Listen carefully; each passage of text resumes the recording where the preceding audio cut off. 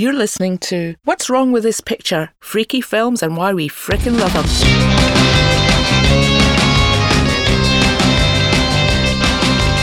Hi, I'm Lindsay McCullough. And I'm Gary Mulholland. And in each episode of What's Wrong With This Picture, we'll be looking at a movie we think is weird and wonderful.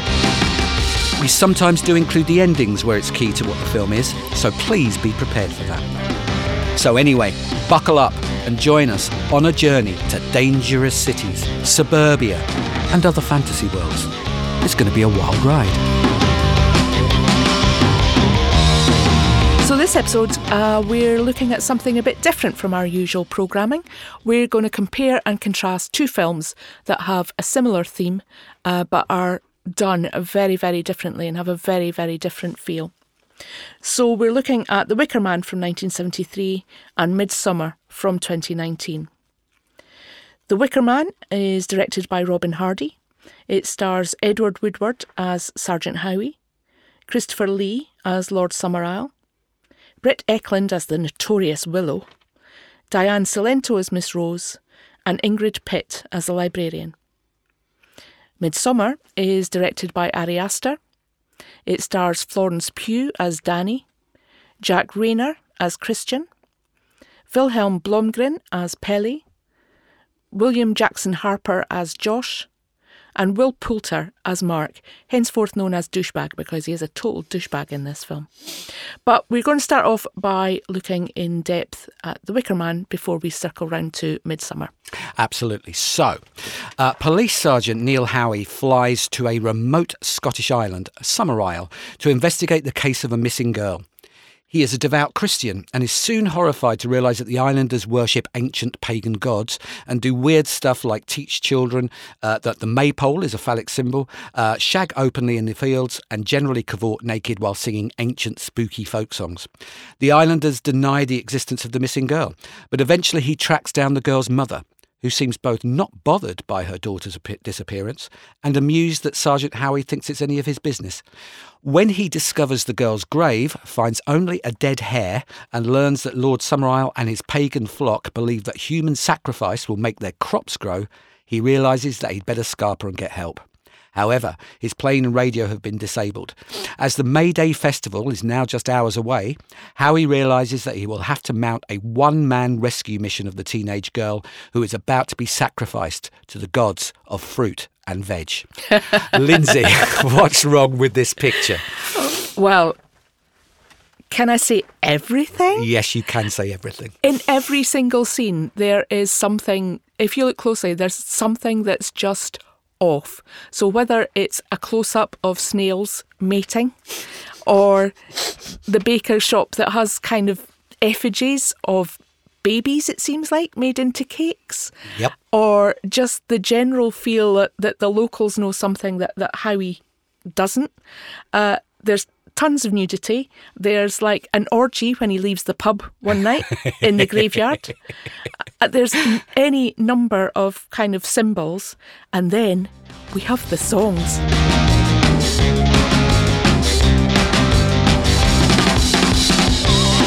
The songs, yeah, honestly, music is absolutely crucial to the brilliance of The Wicker Man.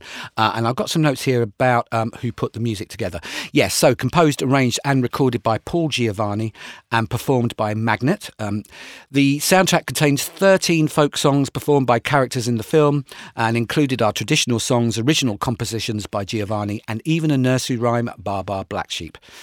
Some of the songs have been sampled by various bands, and it's one of the most extraordinary things about The Wicker Man, Lindsay, is that it may be one of before the Rocky Horror Show. It is a horror film which plays like a musical. Plays like and apparently Robin Hardy, the director, said, everybody's looking at this weird script. What's going on? Who is this? What is that big structure? And he said, and by the way, it's a musical. So, it also plays like a comedy. It's like there are some real kind of comedic aspects to it. So Lord Summerisle, the kind of the Lord of the Pagans, is visited by the straight-laced Sergeant Howie. And I should say at this point, Edward Woodward's performance it's crucial. It's up there. It's astounding. Yep, Absolutely astounding. It's crucial. But so he goes to see Lord Summerisle, and he's passing in one of the several kind of weirdnesses that just happen around him all the time. He sees a group of women, naked women, chanting and singing and jumping over a fire. And so he says to Lord Summerisle, "You've got naked girls out there jumping over a fire." And Lord Summerisle says, "Well," he says, but of course they're naked. It's much too difficult to jump through fire with your clothes on." Just with this... Beautifully missing the point. I know, this kind of blankness that kind of Christopher Lee brings to this. But he's not always blank, I have to say. And again, it's another kind of very brave performance for him. But I just think it is incredibly funny. Yeah, it is really funny all the way through. And what's particularly clever about the comedy is that essentially the main character, Neil Howie, who is, of course, the representative of the law of the land, is the comedy. He is the straight man for all of the comedy. Everybody is mocking him. Yeah. And at the same time, the film is mocking any viewer that happens to be Christian, straight, believes in old-fashioned values, etc., etc. Basically, I would imagine that every time you watch this film, or at the time if you watch this film, your reaction to it would be completely defined about whether you empathise with Neil Howie because he is fine and upright and a good person and straight, or whether you empathise with these insane people on an island who just have sex all the time and kind of... Yeah. All right. Well, maybe we're going to kind of reveal a massive difference in our psyches here. Yeah. How could you not empathise with Howie? I think he's a hero. He is just an absolute hero in this film. I think the brilliance of the film, or part of the brilliance of the film, is the way it plays with the viewer's sympathies. Because on the one hand, if you have a countercultural bent, as I do, part of you is going, "Oh wow, well of course they're just having sex everywhere and they're doing what they like, and who wants the weird Christian guy wandering around, policeman, telling everybody to stop it. It's brilliant that they're ignoring him." The other side of it, as the film goes further and further on, they're going to do something completely unjustifiable and terrible to him that he does not deserve, and I think one of the crucial things of the film is the way it plays with the sympathy of the viewer.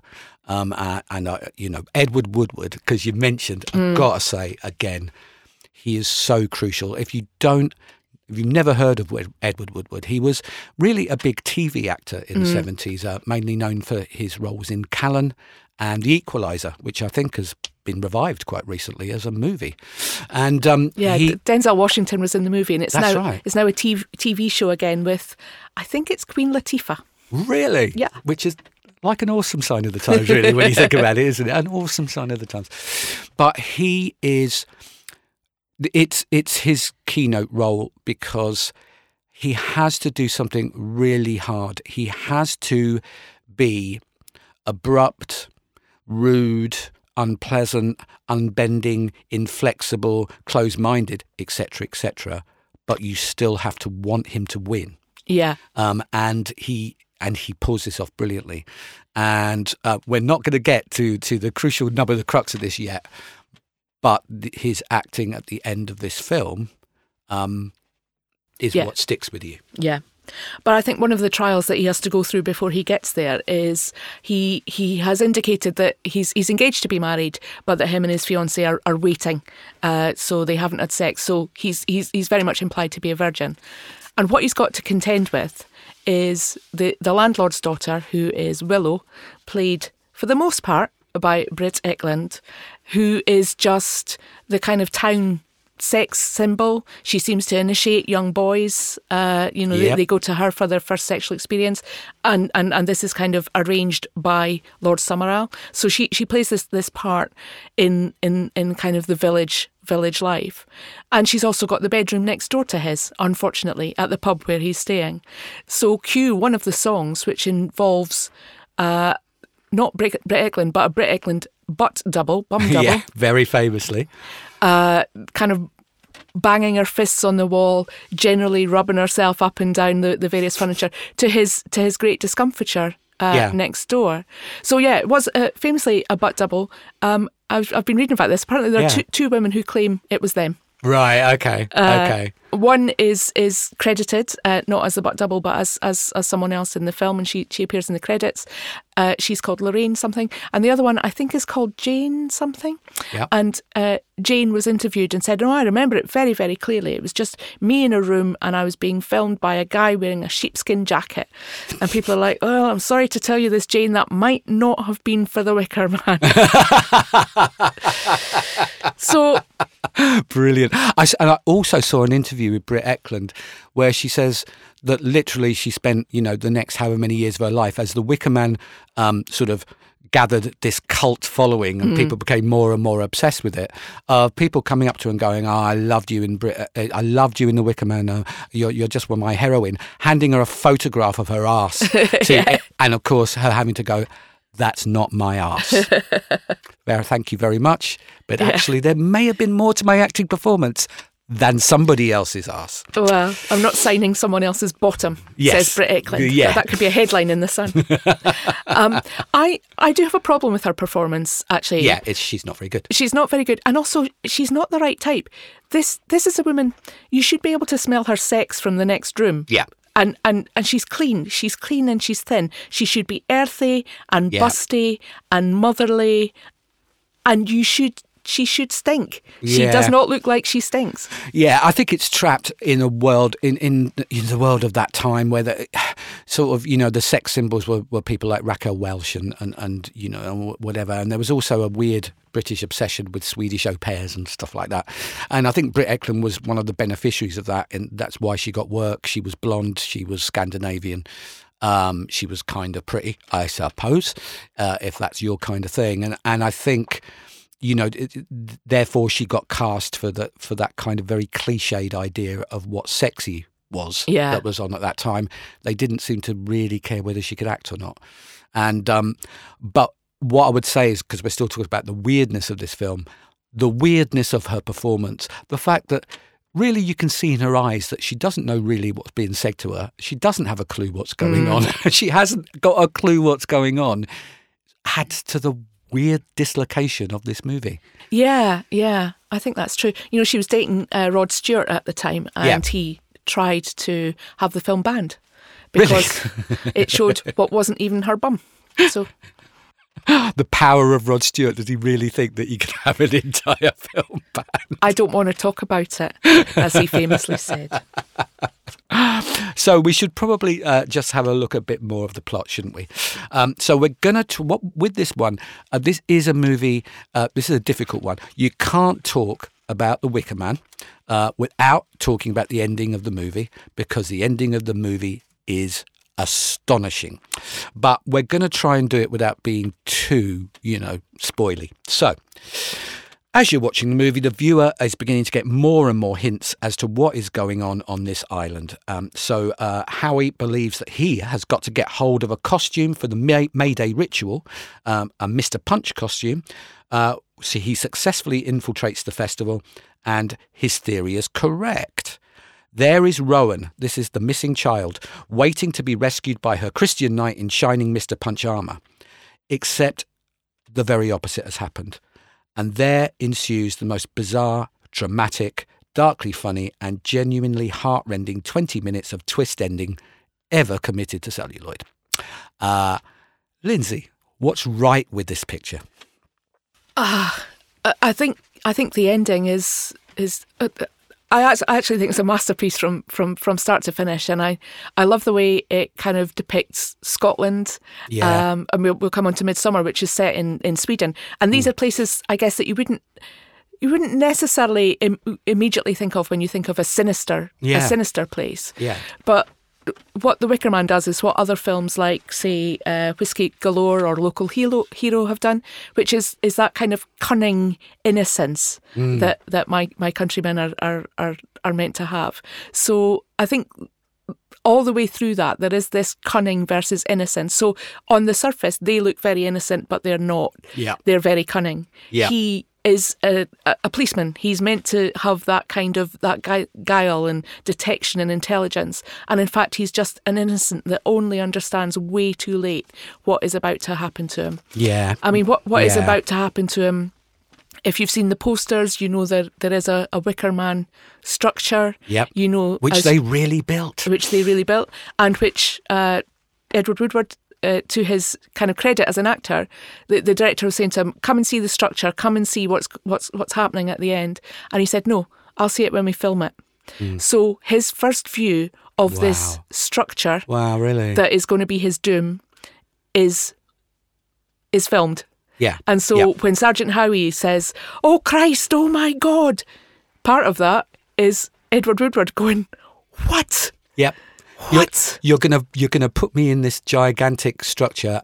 There's going to be a goat on top of my head, and you're going to set fire to it. The actor is actually sitting there thinking, if this goes wrong, if they don't know what they're doing, this is, and the terror that Edward Woodward brings to this is unlike any in film, because it's. I think, obviously, when there's a victim in a horror movie and the victim is female, they're screaming and crying and etc. When the victim is a male, they either have, expected to in some way tough it out, or, it's kind of weeping and wailing. This reaction is a man communicating desperately with his God. Yeah. And it's powerful, and there's a moment where he starts to sing "The Lord's My Shepherd," and it makes me cry. I think it's incredibly heroic, and it kind of puts him into. It kind of gives him. You're looking at him through the lens of that. I think throughout the film, if you've seen it before, you know that's coming. You know he has these depths of strength and faith and belief, and that actually they're doing something terrible to him. It's not. He's trying not to let it touch him. Yeah, he's trying not to let it affect his faith. And God, I'm relatively teary actually just thinking about it, because it's just amazing.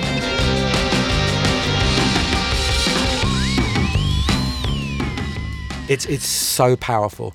But I do want to say, before we get both of us too lost in my God, the end of the Wicker Man, one of the most amazing, fantastic images in the drama does happen just before.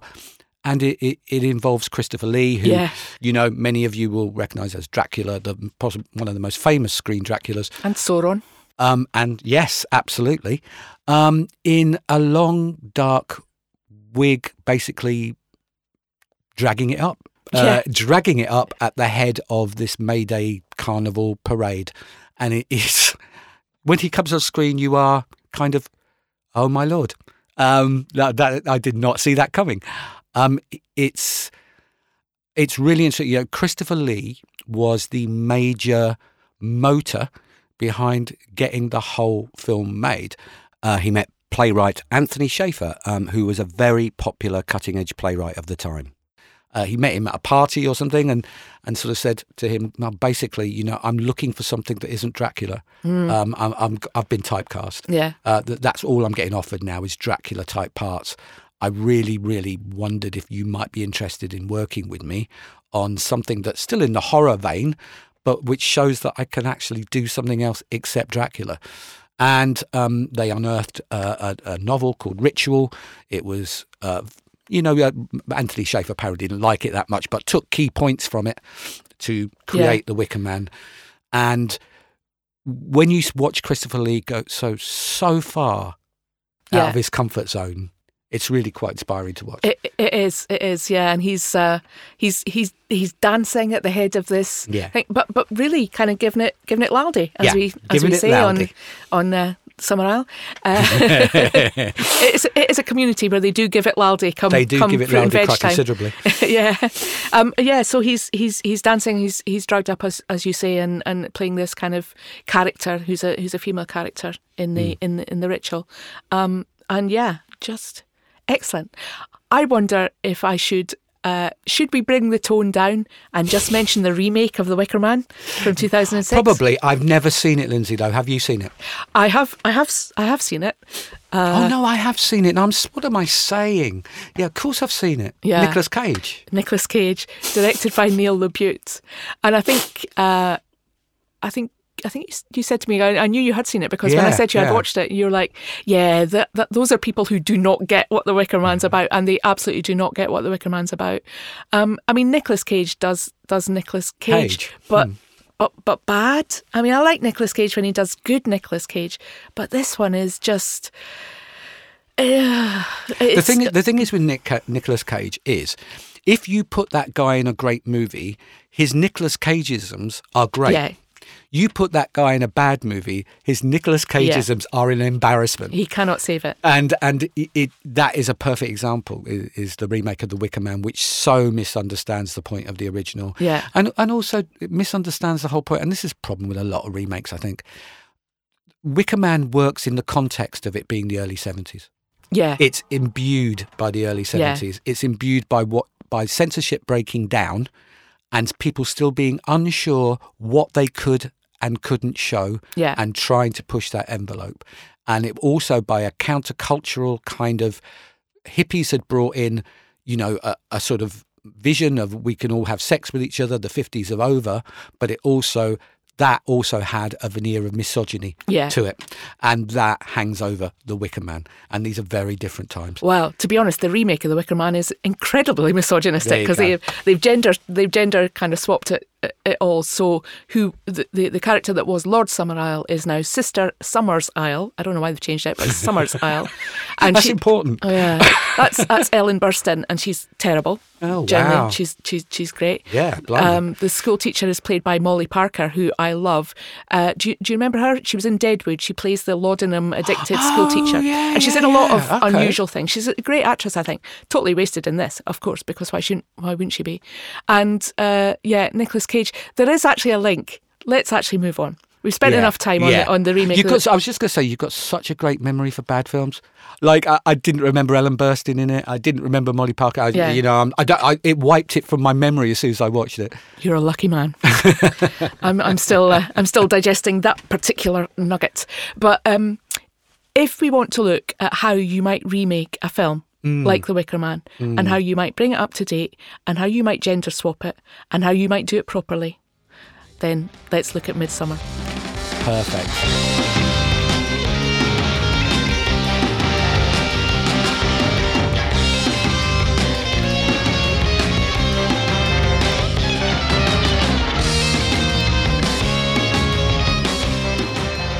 So, Midsommar.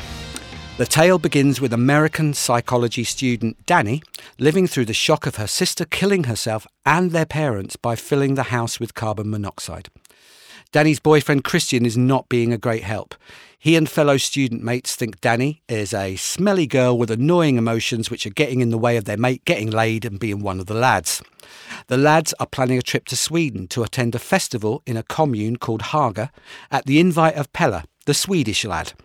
Christian, Mark and Josh do not want Dani tagging along, but strangely, Pelle encourages Dani to join them. And Dani, who is somewhat emotionally codependent on Christian, tags along.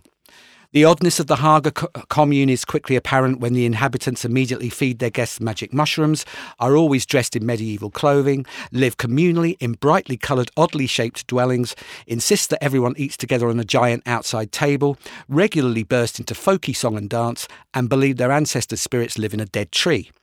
The community's smiling coercion of all outsiders into weird rituals puts an increasing strain on our four heroes' friendships, which reach a gory breaking point when they are asked to be compliant spectators as two elderly people voluntarily jump to their deaths by diving headfirst off a cliff onto a rock. Dani wants to leave. Christian wants to stay to study this pagan community, and not at all because a hot redhead keeps flirting outrageously with him every time Daddy's back is turned. So, Lindsay, what's wrong with this picture? It's... I think there's so many kind of signs and symbols and augurs of what's to come. It's a film that's really kind of like, keep watching, keep watching, keep watching. I mean, it starts off, as you say, with a horrible violence, and Danny is bereaved in the worst possible way. Yeah. And she's the only kind of sympathetic character, really, because I think she is. all the other guys in her boyfriend Christian, his friends, they're awful. You know, they really are. She's been through this terrible thing, and all Christian does really is kind of passively aggressively twist what she wants and towards what he needs. He is an awful person, and I just think it's a fun. We'll get on to Florence Pugh in a bit. Yeah. But it's a great acting performance by what's his name? I've forgotten his name. The guy who plays Christian. He's absolutely Jack Rayner. Thank you, Jack Rayner. He is. It's such a selfless performance because he has to give 3 dimensions to a person who, in a poorer actor's hands, would just be the one-dimensional bad boyfriend. Yeah, absolutely. I mean, he is a bad boyfriend, and the moral of the story to me is, don't be a bad boyfriend. Yeah, that's the big message. Or beware. If you're going to be a bad boyfriend, you better beware. But the other thing I like about this film is it's 2.5 hours long, which is, long even by today's standards. You do not feel it. It shoots It's by. not a minute too long. Nope. Not at all. Whereas the 90 minutes or so that the Wicker Man remake feels like a year and a half. Yeah. Feels like 18 months. Yeah, because I think one of the things with Midsommar, it is one of those movies, both me and you, Lindsay, will have our personal list of, there's some movies that are better every single time you watch them, and they are meant to be watched over and over and over again, because you will always notice something that you did not notice the time before. And not just by that, I don't just mean, a visual thing or something somebody says. I mean an entire theme. Yeah. Like an entire theme that you hadn't noticed before will emerge. So, on some levels, it's a bad breakup movie. On some levels, it's a pagan cult movie. On some levels, it's a gory horror movie. On some levels, it's a movie about friends who don't really understand each other. Yeah. On some levels, it's a movie about Western culture is breaking down. Yeah. On some levels, I think you can look at it as a movie about fascism. For me. Okay. And we'll get to that in a bit, because something came out of it the third time of watching that I'd never really felt before, and I felt powerfully impacted by it. And maybe I'll bring it up, but I felt there was something about this community of very blonde, very Aryan people who are basically completely screwing with the lives of outsiders, and they don't do it, unlike the Wicker Man, who are all doing it with a sort of sense of mischief and having a laugh. These people are doing it as if they're being therapeutic, and they're doing it as if they've never, ever, ever considered any other belief system but their own. Yeah. They have a sense that the disgusting, depraved things that they are doing are absolutely and utterly morally, and ethically correct. Yeah. And there is something about it that made me, at one point I was thinking, this is like people being dragged to a concentration camp. This is horrible. I didn't make that connection, actually, but I think there is something. Whereas in the Wicker Man, they kind of procure Sergeant Howie to come with the kind of belief that this girl has gone missing. Mm-hmm. So they kind of urge him to come. They fool him. They fool him into coming. In Midsommar, the young people actively go out. They proselytize. Yeah. It's much more like the Jehovah's Witnesses or something, because they go out to the world and they have to bring back people who will meet their fate, or who meet the community's needs while having their own needs, let's say, ignored or burnt. Yeah. We're trying not to completely give away the ending with Midsommar. I mean, I don't know how much we did give away the ending of The Wicker Man. There is all of it. Right. Okay. There's a lot of similarities between these two endings. I don't know if Ari Aster was consciously referencing the Wicker Man. Surely. Or even has seen it. Who knows? But it's again a long ritual which ends with a savage act, and where the imagery of the way that act is presented to you has you caught halfway between this is god awful and this is incredibly beautiful. Yeah. Which is a really hard thing to pull off, and leaves you disturbed. Yes, absolutely. And I think we should probably talk about the camera work, because a lot of it is amazing. So there's beautiful vistas in this kind of outdoorsy Swedish community. I read some, apparently the Swedish kind of film goers' reaction to this was to laugh uproariously. They thought it was a black comedy. Right, so, I get it. So maybe that. But that does say something, I think, about maybe a mordant sense of humour. And I'm sure the same is true in Scotland, because that's something we probably have in common. So the vistas look incredibly beautiful, and I think that you know the long shots and the kind of the kind of describing of the community looks incredible. But there's a couple of really interesting camera things quite early on, where in one, they're in the apartment back in New York that Christian shares with his friends, and Danny is very upset. She's talking to Pelly, I think it is, about what's happened to her, and he is at least pretending to be sympathetic. Pretending to be sympathetic. In that horrible therapeutic, patronising way. Yeah. So she goes, she kind of has to rush off to the apartment bathroom, and then the very next shot she's in the plane bathroom, and it's a really quick cut, and she's kind of gone through one door and ended up somewhere else, which I think is really clever. But there's an astonishing shot actually where the car is driving along a road in Sweden towards the community. What's the name of the community again? Haga. It's driving along there, so it's a drone camera from above. It's watching it, and then it just flips 180 degrees. So it's like the road and the car are above you, like in Trainspotting, where that baby's coming along the roof.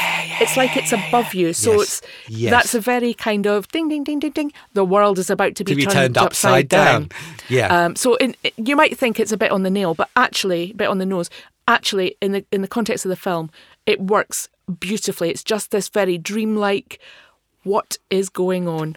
Well, those things about harbingers of what's going to come, that is a beautiful shot, and right from the beginning for me, I'm in. I'm in. Yeah. Because people do those kind of shots, but it's the technique. I don't know. It just looks unlike anything else I've ever seen. But beautiful augury is at one point, they've only just turned up in this camp and whatever, and they're just walking around, going from one place to the other. Some, one of the commune is explaining something as they walk to somewhere, and they walk past a bear. There's a bear in a cage, and it's like, there's a bear. Yes, okay. There is a bear. And it's a very Chekhovian bear, isn't it? Don't show a bear in Act 1 if exactly. If you're not going to fire the gun in Act 3. And I do wonder if that was, again, a conscious reference. And it becomes, well, it's not crucial to what happens towards the end, but it's very much part of it. It's visually crucial to what happens in the end. There is, and could I just mention, there is a yellow house. Or a yellow building. Yeah, triangle. And that yellow triangular building, this time watching it, just has stayed in my head. How, I do not know how someone, first of all, comes up with, well, that particular building should be yellow and a triangle. And secondly, shoots it in such a way that you can't get a yellow triangle out of your head. Yeah. And it's very sinister. It makes this kind of primary colour, primary shape very, very sinister. Just going back with the bear, I've always wanted to be able to make a joke of, if someone says to you, why were you late? And you're just like, oh, well, bear with me. Yeah, but why are you late? There's a bear with me. And actually, and I don't know if you remember this about the 2006 Wicker Man remake, but he doesn't wear a punch costume in the parade, he wears a bear costume. Yeah, so really, actually, Ari Aster was just completely ripping off the really bad version of the Wicker Man. Is that what you're telling me? Yeah, possibly. But I think there are echoes of it there. Yeah. Actually, one thing I forgot to mention about the remake of the Wicker Man, I'm just going to say this briefly, how Nicolas Cage gets that bear costume, I mentioned this to you, he has to beat up a woman for it. God, yeah, you reminded me of he that. He does that because all the baddies are women. You know, Neil LaBute. Do you remember that film he made, In the Company of Men? Oh, In the Company of Men. I forgot about that movie. So of course. His films are not... That's an amazing movie. ...unmisogynistic, I don't think, in some ways. Anyway, Nicolas Cage beats up one woman to get this bear costume, and that's okay. He might have to beat up a woman to get a bear costume. He then beats up two other women. I mean, giving one a full-on kick in the solar plexus. It's an extraordinary... I don't know what to say. That I'm just imagining these people in this Hollywood script conference, you know, doing all this thing and going, yeah, we think that Nick Cage should beat up some women. Yeah, that sounds great. Yeah. Green light. Yeah. What? Yeah. What? Anyway, let's leave the Wicker Man 2006 way back where it belongs. Oh, could I mention one scene though before we stop talking about what's weird, and it's sort of echoes what you were saying about Swedish audiences seeing it as a black comedy. There's only everything that these people from this commune do is done without any apparent evil intent, in the sense of nobody's doing facial expressions or any kind of now we've got you. You know, it's just this has got to happen because we're right and everybody else is wrong, and that's the end of that. Except for one beautiful moment, but they've fed Christian drugs, and he's sitting at this dinner table, and he's tripping, and again, Ari Aster's, you know, the camera work about how somebody is tripping is just wonderful. And so his face is all over the place, the background is all over the place. You can feel this trip happening to him, and you can see in his face this is a horrible trip. And he turns around to this old fella sitting next to him and goes, "What's happening?" And this old fella just looks at him and claps in his face. Oh, yeah. Knowing that is going to cause such a horrible trip.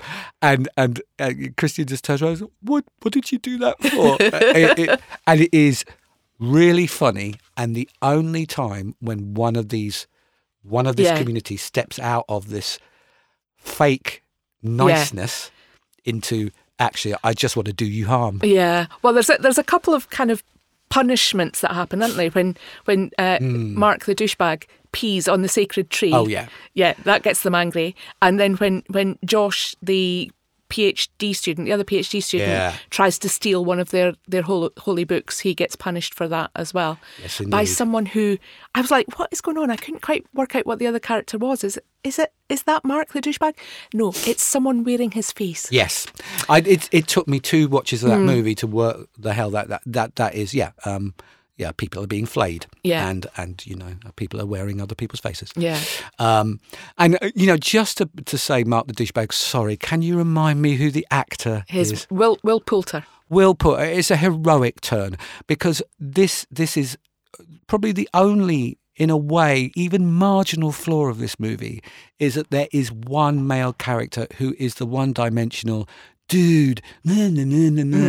All I think about is whatever needs I have this second. I'm really stupid kind of guy. And again, Will Poulter has to take this nothing of a character and make him funny and interesting and sympathetic. And he does it, and I don't know how he does it. Well, not sympathetic in the sense of he is a douchebag, right? Yeah. He's a douchebag, not making any argument. But you still don't want the thing to happen to him that happens to him. Or do you? No, you don't, Lindsay. You don't. Don't be a bad boyfriend and don't be a douchebag. Those are my 2 rules. Well, all of those list of things of like how you can watch this movie, I missed out one of the biggest ones, which is feminist revenge movie. Yeah, absolutely. Can we have a little talk about Florence Pugh? Yes, we can have a little talk about Florence Pugh. But first, I want to talk about a bit of dialogue which I really loved. So Christian, who's Danny's boyfriend, is being kind of groomed to impregnate the redhead that you mentioned earlier, Maya, who's kind of coming into her. She's got her sex license, they say, so she's kind of coming into her, I guess, off age or something. Yes. She's at that age. Yeah. So at one point when Christian is tripping, and the elder woman says to him, "So you know Maya, do you like Maya?" And he kind of looks around him and he said, I think I ate one of her pubic hairs. Yeah. Which he has, because this is part of the medication that he's been given to kind of make him want to have sex with her. Yeah. So in that sense, I mean, many of the elders in this community are kind of female characters as well. Yes. In some ways, it's quite female centric. But yeah, in terms of feminist revenge, there's a definite aspect to that towards the end. And we mentioned Florence Pugh's face, and she is amazing, and she's still quite a young actress, and she's great in so many things. I mean, I saw her first in a film I think called Lady Macbeth. I think that was the first thing I saw. She's amazing in that. Fantastic in that. So she's married to an older landowner. This is set in, I think, in the 19th century. She takes a lover who, to be honest, is no better really than the husband that she's married, but at least is a bit more virile. Her husband, or is it her husband, her father-in-law, comes home unexpectedly, and this lover is hiding in a cupboard, and she gets so incensed, she drags him out, she throws him on the bed, she straddles him, and she's looking at her, I think it's her husband, she's looking at her husband with this kind of loathing and defiance, and she's just kind of forcing this guy to I don't think they are having sex, but she's pretending she's having sex with this guy, and she's not looking this guy in the face at all. She's looking directly at her husband with this hatred. And I kind of thought, it's a cuckold scene. It's a classic cuckold scene. But I don't know if that was her actual debut, but if it was, because she was very young at that time as well. What an amazing performance. And again, she has done kind of several movies, but I was very struck by her in Black Widow, because she's the best thing about a bad film. Yeah, I really felt for Scarlett Johansson. She spent the whole of this Avengers series kind of not earning as much as the men. Her character is not grieved as much as Iron Man to any degree at all. She finally gets a movie of her own, and then it's kind of stolen by Florence Pugh, who just is so much better than her. Yeah, well, they made... Black Widow is a very poorly written character. There's nothing Scarlett Johansson could do with it. She's just... It's just the usual, somewhere there's a person inside the CGI. Yeah. Maybe. Yeah. Who cares? Yeah, absolutely. and but you're right, Florence Pugh actually does manage to somehow, come out of that. It does remind me of what you're saying is... I'd really like your opinion on... So there is a sex scene. Yeah. One of the most I don't know, maybe the most incredible sex scene ever filmed. I don't know. It's certainly a contender. I feel that's quite an ambitious statement. It's a contender in terms of weird, in terms of weird and original, and I defy anyone to say that they've seen anything like it. But you could argue that Christian is raped by a whole group of female... Yeah, but not in the way that sounds, I don't think. The visual is not that. You're right, he's kind of coerced into sex under coerced into sex. I'm not saying he wouldn't have been interested, but he is coerced into sex, certainly, through the use of kind of drugs and general disorientation. And so Maya, the young woman, is kind of on a bed of flowers, of course. What else would she be lying on, in this kind of empty barn? And they start to have sex, but they are surrounded by, I guess, 8 or 10 women who start to move in kind of unison. The women are standing up, but one kneels down to kind of take Christian's hand, or is it Maya's hand? I think it's Christian's hand. And so Christian and Maya are having sex, however coerced he has been into that, and the women start kind of moving and moaning in the same kind of rhythm. And the moans are kind of 8-part harmony, aren't they? I mean, they're very musical. Absolutely. So this is all happening. In the meantime, Danny, Florence Pugh's character, comes in, sees this happening, starts to absolutely wail. So another group of girls and women take her back to her bedroom, and they're all round her on the floor. She's wailing and moaning, and they are wailing and moaning again in this musical, in this harmonic, as she's crying, and this time watching it, and it's an incredible scene. I mean, the juxtaposition, the editing, the idea is just astonishing, and your jaw is dropping at the whole thing. But this time, it definitely reminded me, oh God, this is like childbirth. It's like she's giving birth to new Danny through agony, through agonising, cathartic. Agony. Absolutely. And it's just, good God. Yeah. and new Danny, which kind of brings us to the end, and we won't spoil the end, but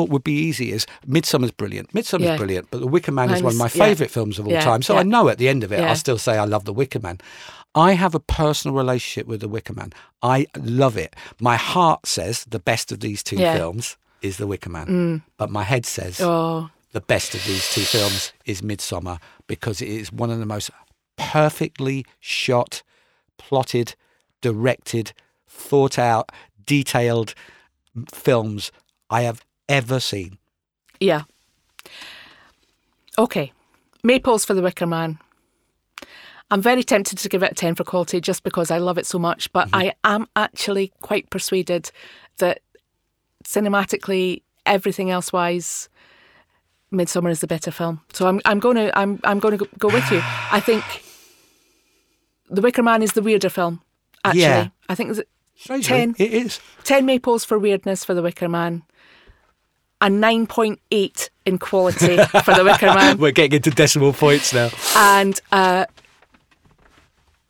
possibly 10s across the board for Midsommar. Yeah, that's why I was pausing about the 9, because, you know, I was really thinking, God, you've got to give it 10 out of 10 for both. You've got to give it 10 out of 10 for both. It's going to hurt me to say that I think anything is better than The Wicker Man. But having watched those two films this week and deep dived into them and really lived with them, Midsommar is even better than The Wicker Man. And that is not something I take lightly. Ari Aster, when you consider he didn't just direct that film, he wrote that film. And that it was apparently inspired by a bad breakup. Oh! Yeah, that was the original kernel of the idea, which makes it even more fascinating. Yeah. Which of the two characters was he? Yeah. Was he, if you know, maybe it's not as crass and simple as that, but is he Christian? Because, hey, he's the bloke. Yeah. So, or is he Danny? And that makes it to me even more, the fact that he's written something so astonishing from such a simple, but from an emotional thing. It's not simple, a breakup, it's appalling. But that he came up with that out of it is just extraordinary to me. Yeah, absolutely. Yeah, I think what else can you say? They are marvellous films. Absolutely. If on the off chance you have not seen either one of them, you must remedy that immediately. Totally. And don't be a bad boyfriend. Till next time. Till next time.